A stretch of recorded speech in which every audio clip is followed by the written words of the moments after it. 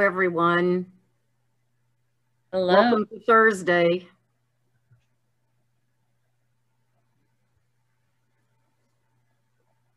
I would call out all your names, but I don't want to forget anybody. So hello, everyone.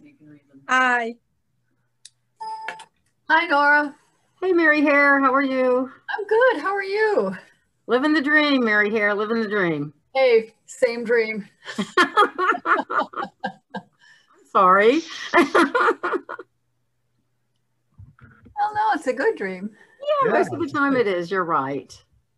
Well, we're going to start in about 2 or 3 minutes. People are still coming in, so. Oh.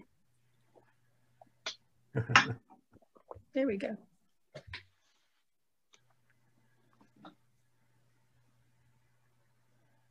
I see some St. Bartians there. Bartians? Bartians is better. I like that. I like Bartians. Yes. Okay, shall we?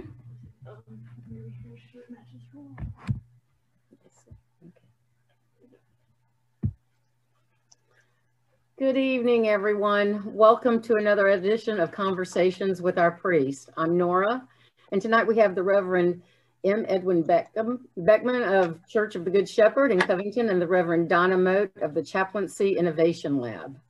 The topic tonight is reimagining policing and public safety through cultivating relationships with law enforcement. Donna is the coordinator for the initiative in reimagining policing and public safety at the Absalom Jones Episcopal Center for Racial Healing. She serves as missioner for engagement and innovation in the Diocese of Atlanta, serving on the bishop's staff to consult on, coach, strategize, support, promote, and provoke innovations in ministry in Middle and North Georgia. With Bishop Robert Wright, she has authored the Go Guide, 10 Steps for Innovations in Ministry from Luke 10, which is available in both English and Spanish. She is chaplain, a captain in the Georgia State Defense Force, and chaplain to the 76th Support Brigade. Donna earned degrees from Shorter College, Southern Seminary, and Emory University's Graduate Division of Religion, and completed Anglican studies at Sewanee, the University of the South. She was raised up for ordination by the parish of St. Bartholomew's in Atlanta and is an associate of the Order of St. Helena. A 7th generation native of Henry County, Georgia, Donna grew up in the Elliott community outside McDonough. Her very first memory is of going to meet her grandmother as she arrived at Atlanta. Edwin has served as the self-professed sheepdog to the flock at Good Shepherd since 2013. Edwin first served at Emmanuel in Athens for 4.5 years after ordination. After growing up in Greenville, South Carolina, he's been in and out of the metro Atlanta area since his last 2 years at Tech. And he said that I could say it was in the 80s. He was living in Roswell with his wife, Laura, and sons working in software training when the family uprooted for his Master of Divinity studies at the Seminary of the Southwest. Edwin seeks beautiful, sacrament-focused worship, inspiration from the ancient church, and spiritual practices that help us grow in faith and holiness. Pilgrimage is the lens, as we are always on a journey. Edwin loves music across all genres. Almost anything is good live, he says. He also believes that U2 played a part in his reconversion to Christianity as a young adult. The spiritual and even devotional quality of their shows and catalog continues to impress him. Edwin enjoys getting outdoors to hike along rivers and ridges and dreams of more canoeing and getting back to tennis. His biggest fan is his Cavalier King Charles Spaniel, Nigel. I want to welcome everyone tonight and let you know that there is quite an extensive list of resources and links that we have put on our website for you to access. If you have any questions, please put them in the chat box or wait until the end of the conversations. Actually, we are going to have a longer question and answer period, as this is quite an intense and extensive topic. So we will probably start questions and answers around 20 till 7. instead of quarter till. Donna, Edwin, thank you so much for being here today. We really appreciate it. And I believe, Edwin, you are going to start us with an opening prayer. Is that correct? That's right. That's right. Thanks for having us, Nora. Thanks for being willing to have me back. This is my second chance, and maybe I'll be more well behaved this time. Let's pray, everyone.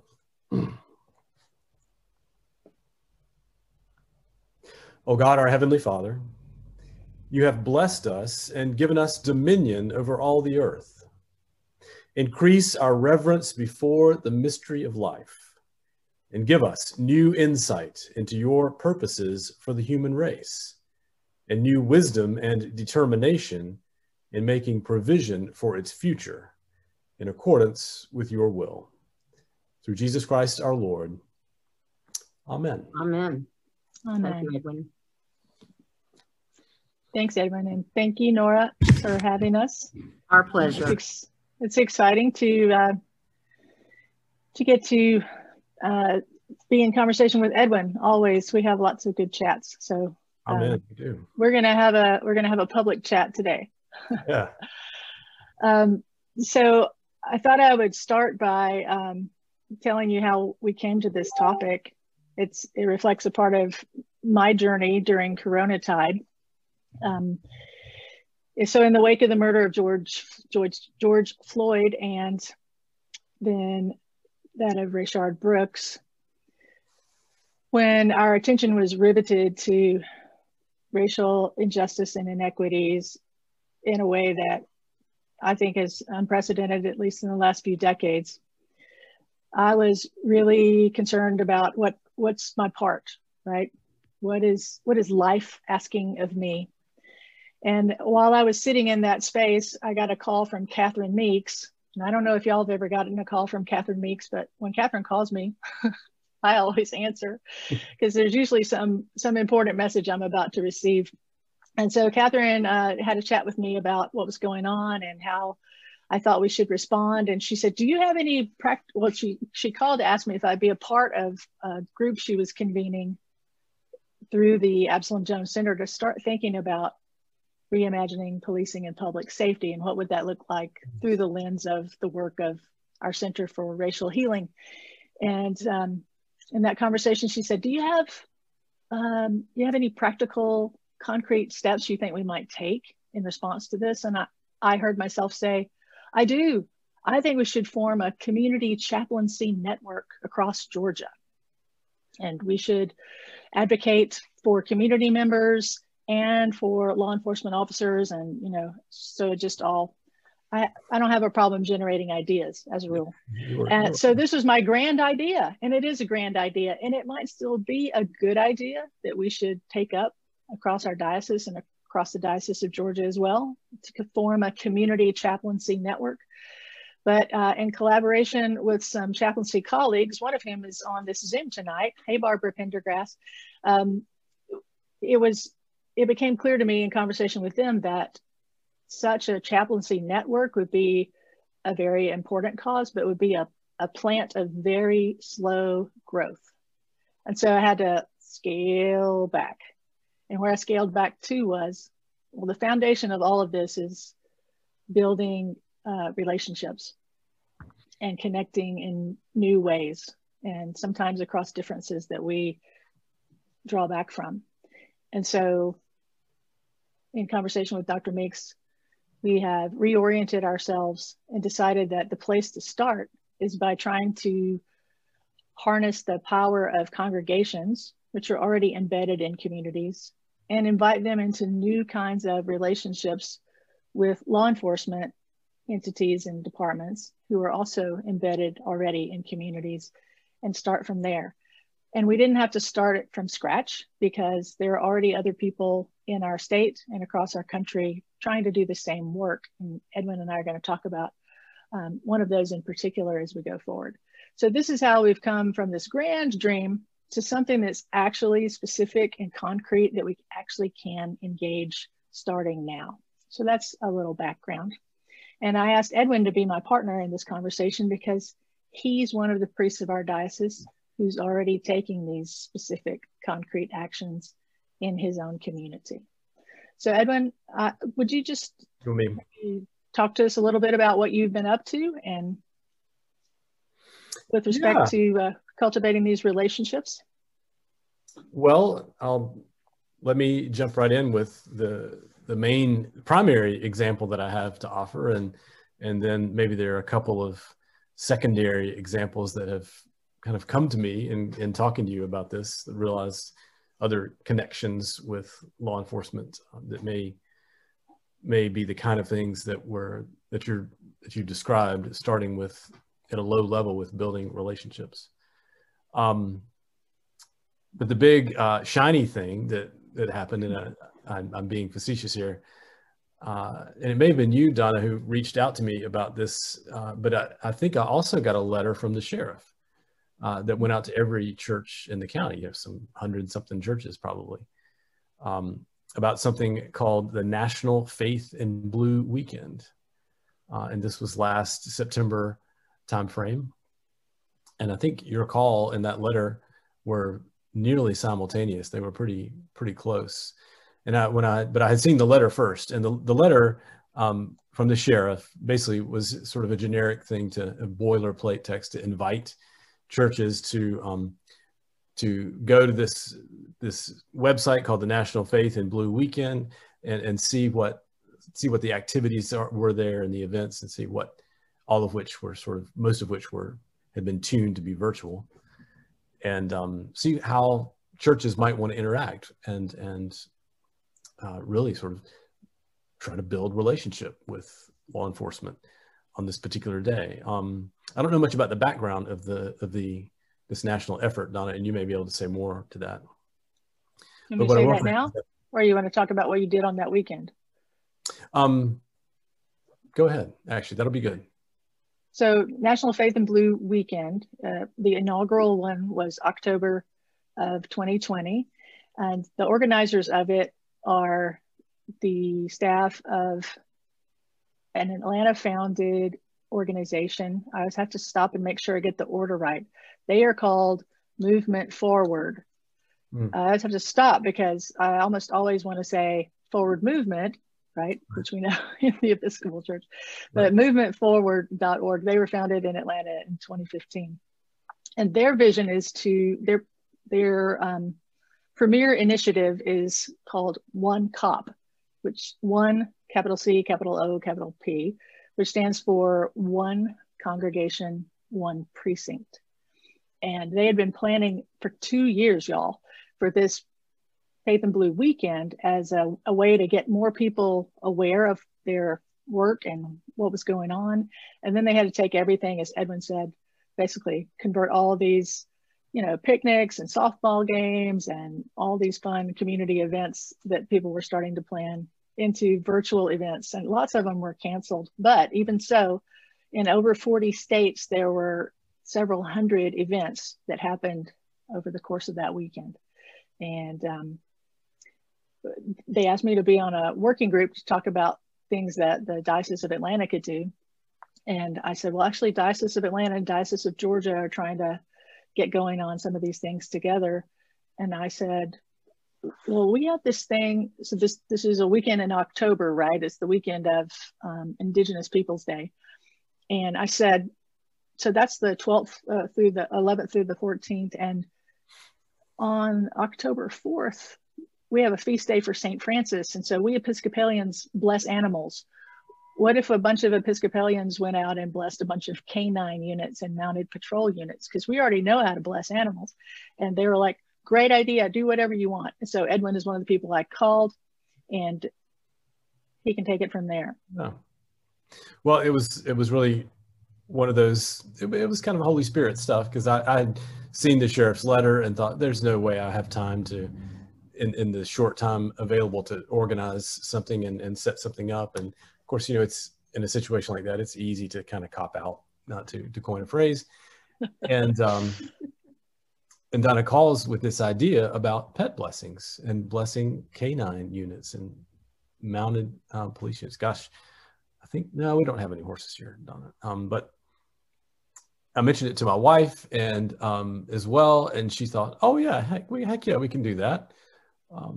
So I called the sheriff's office, got a hold of the media person, and she got back to me very quickly. I probably emailed her first, and I was surprised to get a quick email back saying, "Yeah, we would be interested in this."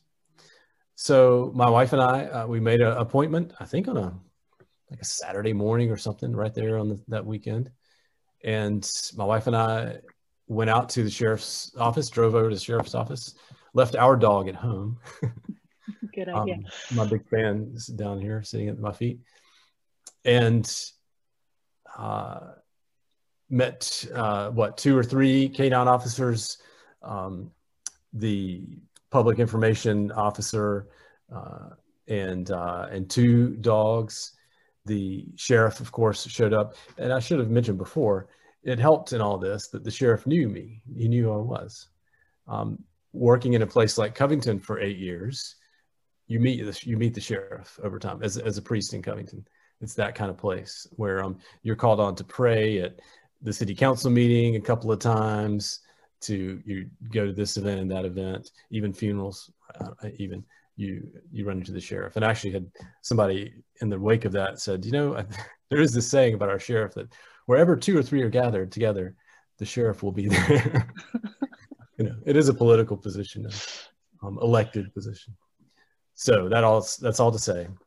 We had a lovely hour that morning gathering over there and greeting these K-9 officers and their dogs, telling them about St. Francis and about what a pet blessing was, that in alone was fun. I had, for our own pet blessing at the church, I had bought some medals to go on the dogs' collars, little St. Francis medals, and was able to hand those over to them. And we had a lovely little time.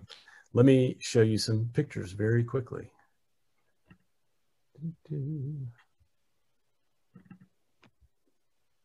Okay, so there's Tom Tom with his handler, and we got to learn about the history of the dogs, of course. And Tom Tom has a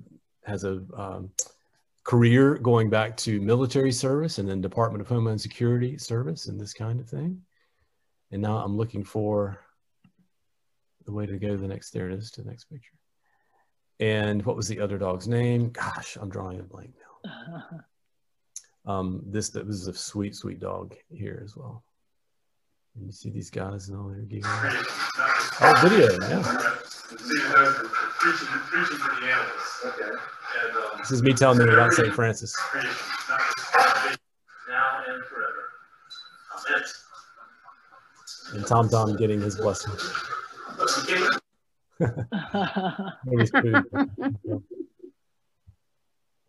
All right. Sweet. So that was a couple of hours and a few emails and phone calls effort in October, and was a lovely way, I think, to let our law enforcement officers know that we knew them. We knew it's like, I see you. I know that you're doing important work. That you're an important part of our community, and we want to be in relationship with you, and try to look after your sweet animals who are part of your coworkers. So, and yeah. just to make clear, we know there are no easy answers or quick fixes. Everybody, including law enforcement officers, agrees that change is indicated, serious, substantial change. And as people who are part of the Episcopal branch of the Jesus movement in Middle and North Georgia, and friends, if anybody's not an Episcopalian, we know that transformation happens in the crucible, in the context of relationship, always. And so, as Dr. Meeks has been saying for the last couple of months, if we want these kinds of changes to happen on the ground in local places, why would we expect that law enforcement would be open to hearing our critiques or suggestions if they don't already know that we value them and respect them as human beings, right? So we can talk more about that as we go on, but that's the reason for breaking it down into the small and specific, discrete events and contacts that can happen and letting those build over time. So that weekend was really fun. I'm going to share my screen now. I got to go and bless the officers, both human and equine, of the Atlanta Mounted Patrol, and that was really fun. And they were equally open. They're like, yes, ma'am, we're up for a blessing any day, anytime. Mm-hmm. And it was really powerful to see how the officers were moved as both they and their mounts received a blessing. And the blessing I offered was that they would be protected and defended as they work for the common good, right? And I think that's something we can all get behind. So this is Sergeant Shapker, who was kind of my host. He's the second officer in command of the Mounted Patrol. These are some very large animals. You're the horse whisperer there. Yes, and they have lots of stories, and many of them have also been in other kinds of service before they began working with the Atlanta Mounted Patrol. Sure. So it was really a privilege and just a positive set of interactions with these officers, both human and equine. Also 2 cats who keep the mice out of the barn. Right. I did not do a particular cat blessing, I have to say. I wasn't aware that there were felines on staff as well. So anyway, this was it was a really good experience, and not just for me, but for them. And they said, as Edwin has said, I would echo, they're like, we never had anybody offer to bless us before. Yeah. So, right. In a time of great fear and turbulence, everybody's scared, and everybody is kind of on tender hooks about lots of things. And so what are the practical things that we can do? Part of what's come to me is that we don't have to try and create something that's outside our wheelhouse so much as we just adapt and modify things that we already know how to bless animals and people. So just move beyond our particular congregation, expand the congregation, if you will, and reach out to the wider community. So as we said, the point of that weekend was really to draw more attention to the organization that sponsored it, Movement Forward. And we are now in a developing formal partnership with them to see more Episcopal congregations, as people in clergy are willing, to enter into those relationships, so that one COP program, one congregation, one precinct. And there's we already have a pilot congregation who has been participating in that for a couple of years now, actually about 3 years now, and that's St. Matthew's in Snellville. Oh.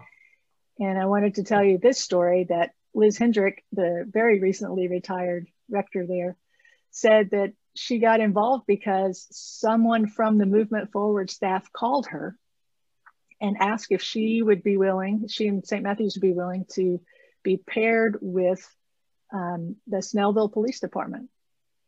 And she took it to the vestry and they agreed, and they said, yes, we'll do that. And she said, may I ask why you asked us? Mm.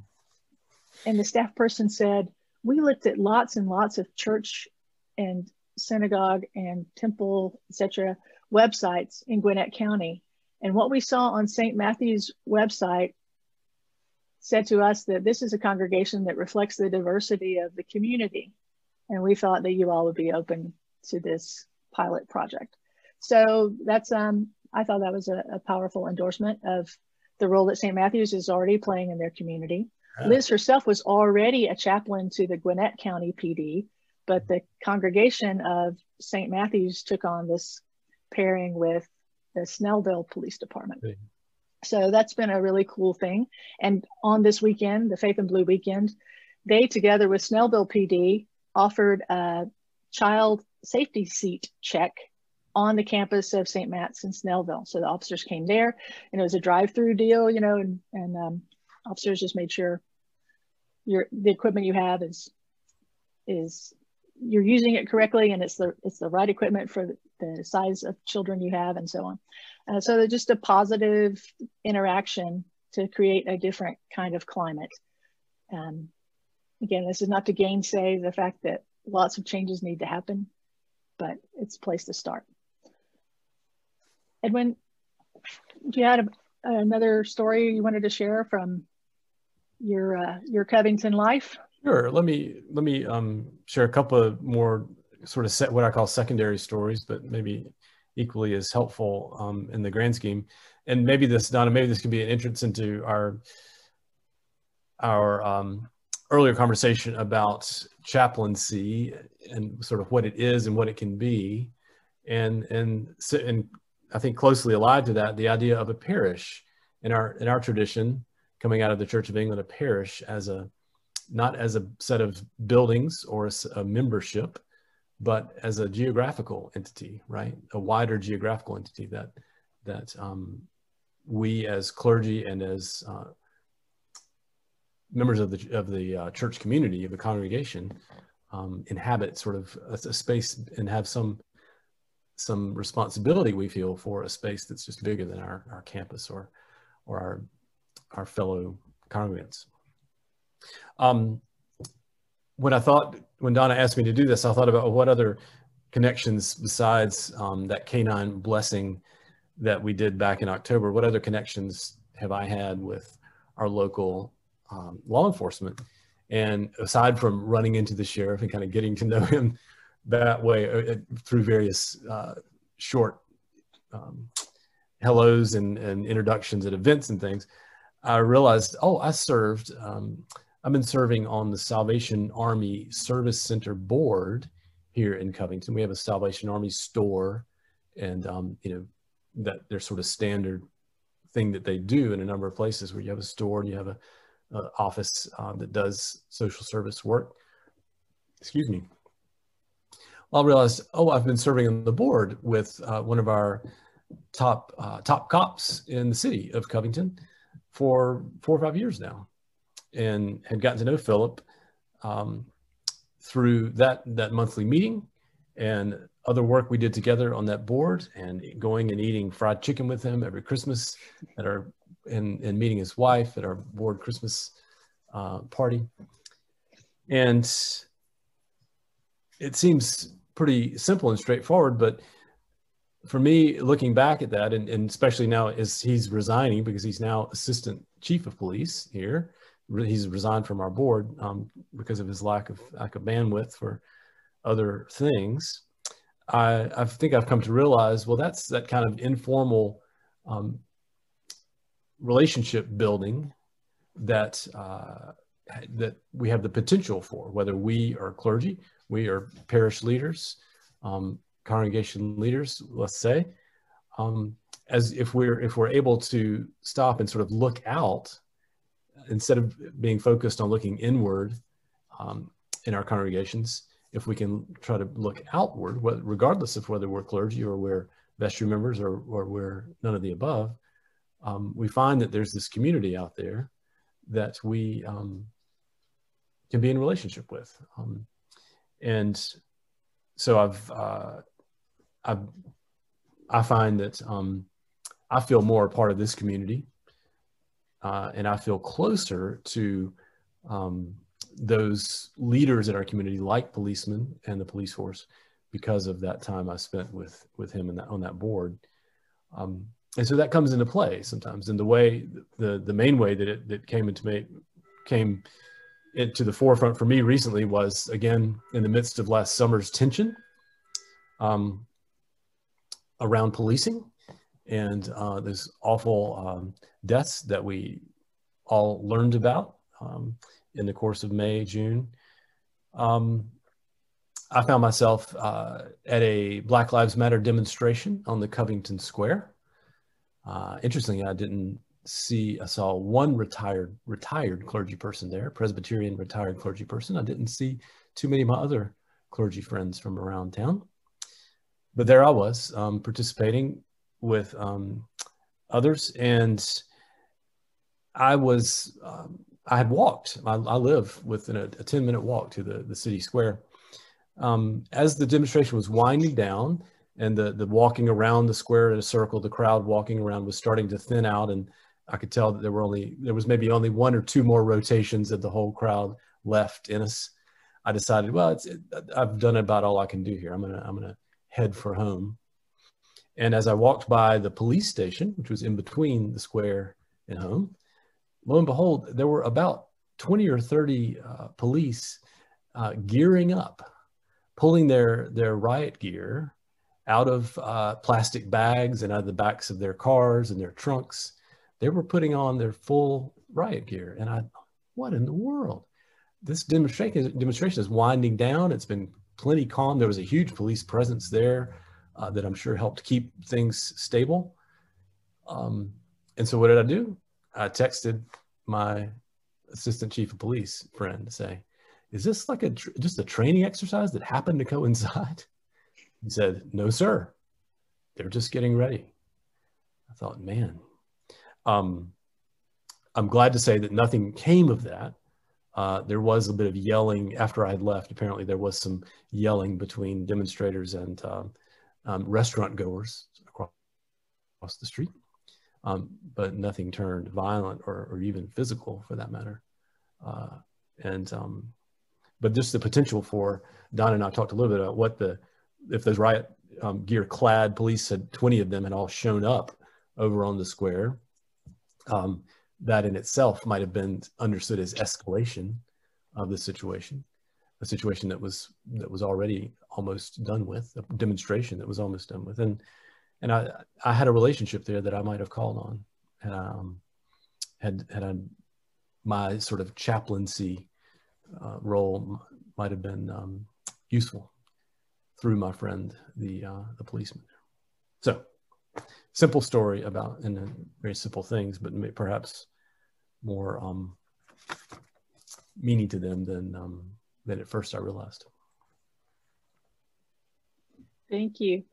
We wanted to make sure to allow time for not just conversation between us, but conversation with you. So North, it's all right. We could go ahead and open it up and just see what else you all want to hear about, think about, talk about, rather than us just. Sure, we're going to unmute everyone so they can ask questions directly. If you would unmute yourselves, that would be great.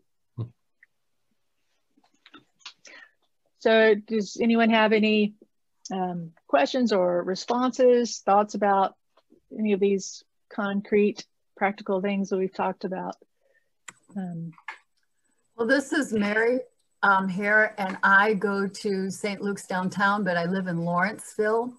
Mm-hmm. And one thing that I remember so vividly is pretty soon after the racial tensions rose, Catherine Meeks came out with a series of Zoom meetings, which covered a variety of states. And I was so happy that somebody was taking action instead of just talking about, this is a problem, what can we do? She actually stepped up and formed groups and engaged the clergy and the police. And so I'm still on her mailing list and follow the different events that she has, depending on the schedule and all the Zooms that are in place, determine what Zooms I can watch.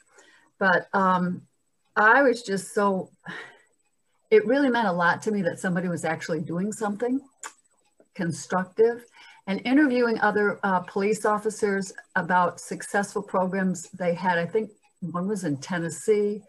Can't remember it all, but I have it written down. And the other thing during that time, a church down the street from me, a Christian church, emailed, I'm going to say, the surrounding neighborhoods to hold a Meet Your Gwinnett County officers. And it was for 2 hours, and they had breakfast. I missed part of the program, but you could just walk in there and, you know, stand right next to a police officer and chat about, how did you get into this job? And what do you do? And what is it like? And it was really interesting to talk to one officer. He was Black, Afro-American, talking about how it's scarier to work with his fellow African Americans, but just to hear his point of view and how he works with the people and how the officers deal with the different races. Because where I live, it's like I'm about the only white person on my block. So it's really integrated, and it was very educational to hear these people talk about working in the community. So I really appreciate the work that you're doing, both you guys and Dr. Meeks. Thank you, and thanks for mentioning, the Center for Racial Healing had a 3-part webinar on reimagining policing. Was the first thing. I think that's what you're mentioning first, Mary Hare. And the recordings of those sessions are on the center's YouTube channel. I just put a link there. That actually looks like that's my search query result. But anyway, on YouTube, if you put into your YouTube search bar, Center for Racial Healing, that channel will pop up where you can see all these recordings. Dr. Meeks also led 2 sessions with the Province 4 bishops, getting input from them on what their vision and their current work within their diocese and their hopes and concerns. And of course, Bishop Rob participated in one of those 2-part things. And so we've had other programming. Of course, the center has loads of programming all the time. And let me just mention that the next Reimagining Policing specific event that will be happening is on April 22nd. So if you're on the center's mailing list, you'll be hearing about that. But it's a roundtable with Edwin Beckham and Dr. Meeks and me and Ben Day and Liz Hendrick and who am I forgetting? Scott Kidd. Yeah, so, and Paul McCabe. So several of the members of the clergy of the Diocese of Atlanta who are already involved in this work in various ways. Some, 1, 2, 3 of whom are police chaplains for one or more departments, and are also leading the congregations they serve or have served into more of those kinds of partnerships that we're talking about. So all of that is to the good, right? And I'll just say, what did that make me think of, Donna? You may look, something I don't think I even mentioned this afternoon, Donna. Our city police department here in Covington has a citizens education program. I can't remember the exact name of it, but they basically enroll a limited number of people, maybe twice a year, in a 6-week course where you go and sit in on some workshops, and maybe you go in a ride along once with a patrol officer and this kind of thing.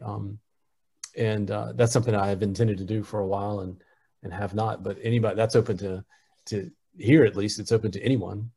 And, and several counties and cities have those Citizens Police Academy. Yeah. There we go. Academy, so it's, it's an opportunity to learn more about the kinds of things that officers are contending with. And I think it's a great way to not only become better acquainted with their work and their responsibilities, but also to get new insight into how officers are trained and what they have personally identified as the gaps in their training and so on. It's been interesting in the wake of our super turbulent summer and going into the fall and all these things remaining on the forefront, the front burner of our collective awareness because of how the COVID-19 pandemic has exposed the ongoing pandemic of systemic racism in our country. Right. I think it's been an opportunity to see how all of these issues connect and have effects on all kinds of people in all kinds of ways, including upon police officers, right? So again, the idea that transformation happens in the crucible of relationship, I think, is paramount. And the importance, this is what I think is the gospel work. It's easy to pick a side of an issue and get over-identified with one side and not be able to hear people who are apparently on the other side. But here's the thing. It's not two sides. It's a, it's a big interconnected Gordian knot, right? Of all kinds of issues, everything from that police training in the wake of our turbulent summer, police academy trainings in a number of places, including in our own state, rather than expanding those to help people get better equipped to deal with these kinds of situations. The answer in many places has been to shorten the training. And the training is already too short, and the training already focuses on techniques and tactics much more than on sort of a posture and approach to policing. So the training that's available now really focuses on preparing to be a warrior, much more than preparing to answer a vocational call to be a guardian of the public safety, which includes every member of the public, right? And so, so lots of reforms are needed, definitely. And among those reforms is a different approach to training, but that's just one example of how the responses have been not to expand, but rather to contract in a lot of things. And Mary Hare, thanks again for mentioning that 3-part webinar from the center. I was stunned to learn, as was our colleague Paul McCabe, who shared this information in one of those 3 parts, that in 36 states of our country, an officer can be on the streets as an officer without any training for up to 1 year. Oh, wow. It's startling, right? It's no wonder lots of things go bad, go wrong, get sideways when people are undertrained and underprepared and scared. So, yeah, there are lots of issues in the mix for sure. Any other questions or comments from the group before we go any further? Donna, you had mentioned that it's kind of like a Gordian knot, this whole issue. I know that you have a lot of people that support both of you and the other people involved in this initiative, but have you received any negative feedback, and how have you countered that? We have, it's not so much negative feedback as curiosity and pushback a little bit. Yeah. From sibling clergy who've said, well, we support Black Lives Matter. And I'm like, yes, good. We should. I'm down with it. Me too. And their concern is if they, well, in the words of one of them, historically, Episcopalians are already seen as being overly identified with the establishment, whatever that is. And so the view of some of these folks is that we're perhaps already seen to be uncritically supportive of police, among other entities. And so again, that's been so the plan of slow growth includes in conversations with our clergy siblings and some congregants around the diocese that we're saying no, Blue Lives Matter. That's not it. It's rather that and some people would say all lives matter. Well, if that's true, and it is, if that's true, then how are we going to negotiate affirming the humanity of everybody involved? And that is messy and difficult. But that sounds to me like what Jesus would do. When I read the Gospels, I see him hanging out with Edwin. You name the list. What did I say? Tax collectors, sinners, prostitutes, soldiers, other people who are thought to be lackeys of the Roman Empire, and actual Roman leaders at different times, right, including Jairus and So Jesus is engaging everybody where they are, and that's what we're talking about. But that's been hard to get on there sometimes. Yeah, well, it's we continue to live in a highly charged environment, right? Where emotionally speaking, at least it's sometimes hard to, you want to take a side, and maybe you should take a side, and so you take a Black Lives Matter side, and it's hard to give any ground to a different argument. Same, you take a Blue Lives Matter side, and how do you don't Right. want to give any ground to other arguments. And without getting too super meta about the whole thing, I think we're afflicted currently, all of us, with this in the post-Enlightenment era. We've become, in the Western mind, so either or, right? But if we think back to where we come from, which is the Mediterranean world, where our tradition begins, that's part of what we comprehensively call Asia, right? And that mindset then and now is still much more of a both and thing, that things are complicated and more than one thing can be true at once, and often is. And sometimes those things appear to be at cross purposes with one another, or there are competing tensions. Nevertheless, more than one thing can be true at one time. And I don't see questions in the chat, so raise your hand if you have a question or comment. Please. To this point, Nora, of one side or the other, just briefly, I want to tell this story. And if you tune in to the Sender's offering on April 22nd, you can hear this from Scott himself. But Scott Kidd is the rector of Church of the Resurrection in downtown Sati Nakuchi, as he always says. And yes. Church of the Resurrection put up a Black Lives Matter banner and started to get pushback, not only from some people in the congregation, but from community members around, who said, if you have that up, that means you don't support local law enforcement. And Scott said, oh, but we do. And they said, doesn't look like it to us.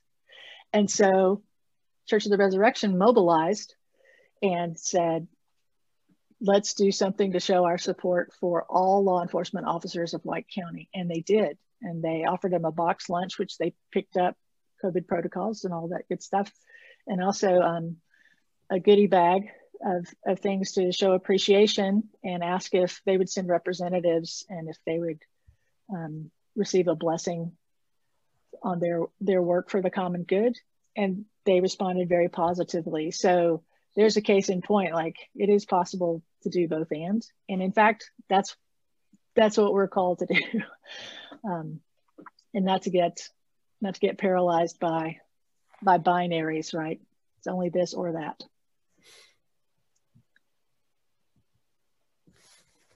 So what you're suggesting is we kind of open our minds and don't see two colors, but see more of the rainbow.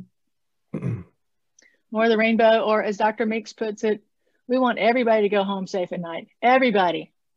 And so if that's true, what do we need to do to help change the current climate? And what can we do, and what change can we affect starting from where we are? Well, I want to tell everyone that we do have a list of links and resources that Edwin and Donna have provided for us on our website. If you want to look at those, please do. And Donna, I found this for you since you said this. Thank you. So does anyone else have any questions, any comments that you'd like to interject right now? We can certainly keep talking, but we want... Yeah. Why don't you continue? You have about 5 more minutes. You can... Well, on that list is this book, which Nora assures me is now in stock at the Cathedral Bookstore. My grandmother's right behind me. Right behind her. Do you see it up there? I recommend this book because the author, Resma Menakem is his name. You might have heard him in conversation with Krista Tippett and the On Being podcast a few months ago. His contention is that we cannot think our way out of our current dilemma, especially with regard to police violence. he's saying that this stuff is literally in our DNA, right? We've been conditioned over centuries, and it's a fascinating argument. And he has chapters on the white body, the black body, and the police body, and how we are all literally incorporating dimensions of culture. He has some online courses to help bring us to more awareness of that. But he's talking about, well, the subtitle is Racialized Trauma and the Pathway to Mending Our Hearts and Bodies. So it's going to take a lot of work from a lot of different angles. But we can do what we can do. And as Maya Angelou of blessed memory said, when you know better, do better, right? And we have had our attention drawn to things that need to change. And so rather than getting overwhelmed by the enormity of all the stuff that needs to change, what are specific concrete steps we can take starting where we are? Edwin, not to put you on the spot, do you have any final words? Well, I was actually I had a provocational question for Donna, really. And maybe we can both have a stab at it. Maybe I wonder if we come back around to this question of chaplaincy, and what is it? And is it, maybe it's not the thing that we have long thought it was, and maybe the definition of chaplaincy is more expansive, having something to do with holding space, something to do with presence, and especially with relationship. It may be something to do with this idea of a parish as a wider place. We most of us are congregants at some Episcopal church or at some other church out there, and at some level maybe it behooves us to think about what it means to be in relationship with the community around us, right? And not just in relationship with each other as members of a congregation. Yeah, Barbara, can I call on you? I know you didn't know that I was going to do that. Barbara Pendergast has been my colleague in chaplaincy at the world's busiest airport for more than 7 years. She's also a chaplain with Coastal Crisis Chaplaincy in the Charleston area. Would you like to respond to those comments, Barbara? I would. I think one thing you've underscored is the importance of relationships with the first responders. In Coastal Crisis, I'm a crisis chaplain, so we respond to calls from sheriff, police, fire, EMT. We respond mainly to suicide, homicide, traffic fatalities, and natural deaths. But we are there. The mission for Coastal Crisis is a mission of light and hope. If that involves prayer, then we sort of tease that out. And I think what Ed was saying in terms of being in the community, you know, a parish is typically, in our paradigm, a Christian community. But in the larger community, we have to show up with a mission and an offering of presence that includes wherever they are. And that may be no faith, but we are a presence of light and hope and can be with them where they are.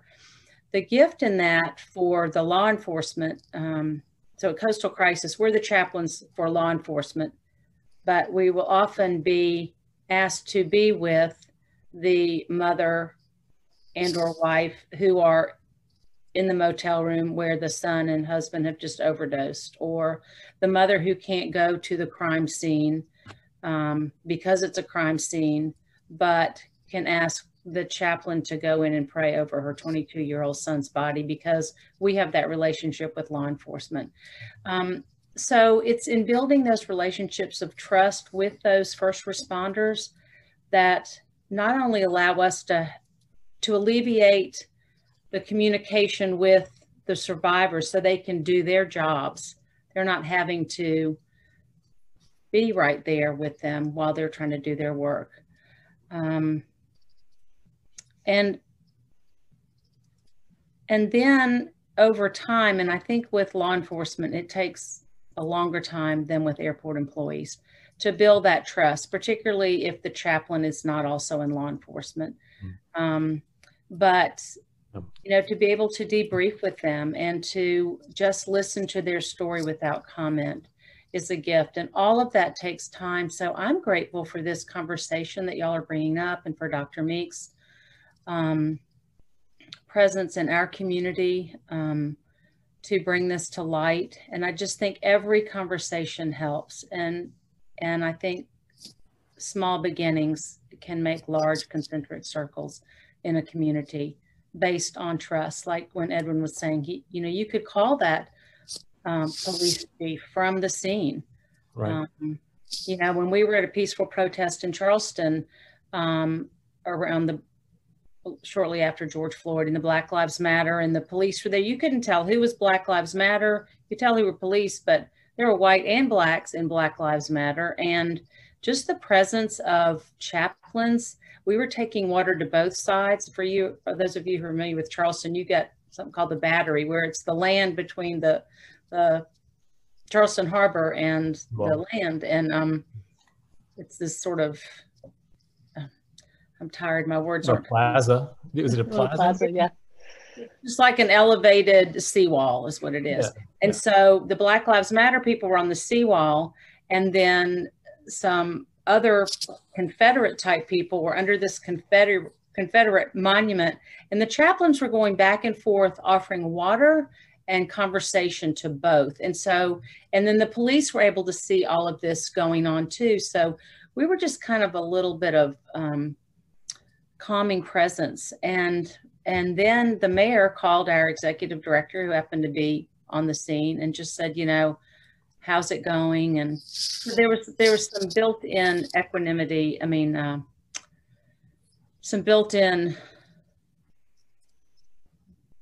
credit, street cred. Credibility, yeah. And street cred. I'm sorry, I'm not very. No, it's good. Tonight. Donna, you want to take this question before we? Yeah, so thank you, Stanley. Stanley's asked a question in the chat about bad actors. And I appreciate that question. How might we more effectively engage the bad actors? And he's put that in quotations. Appreciate that too.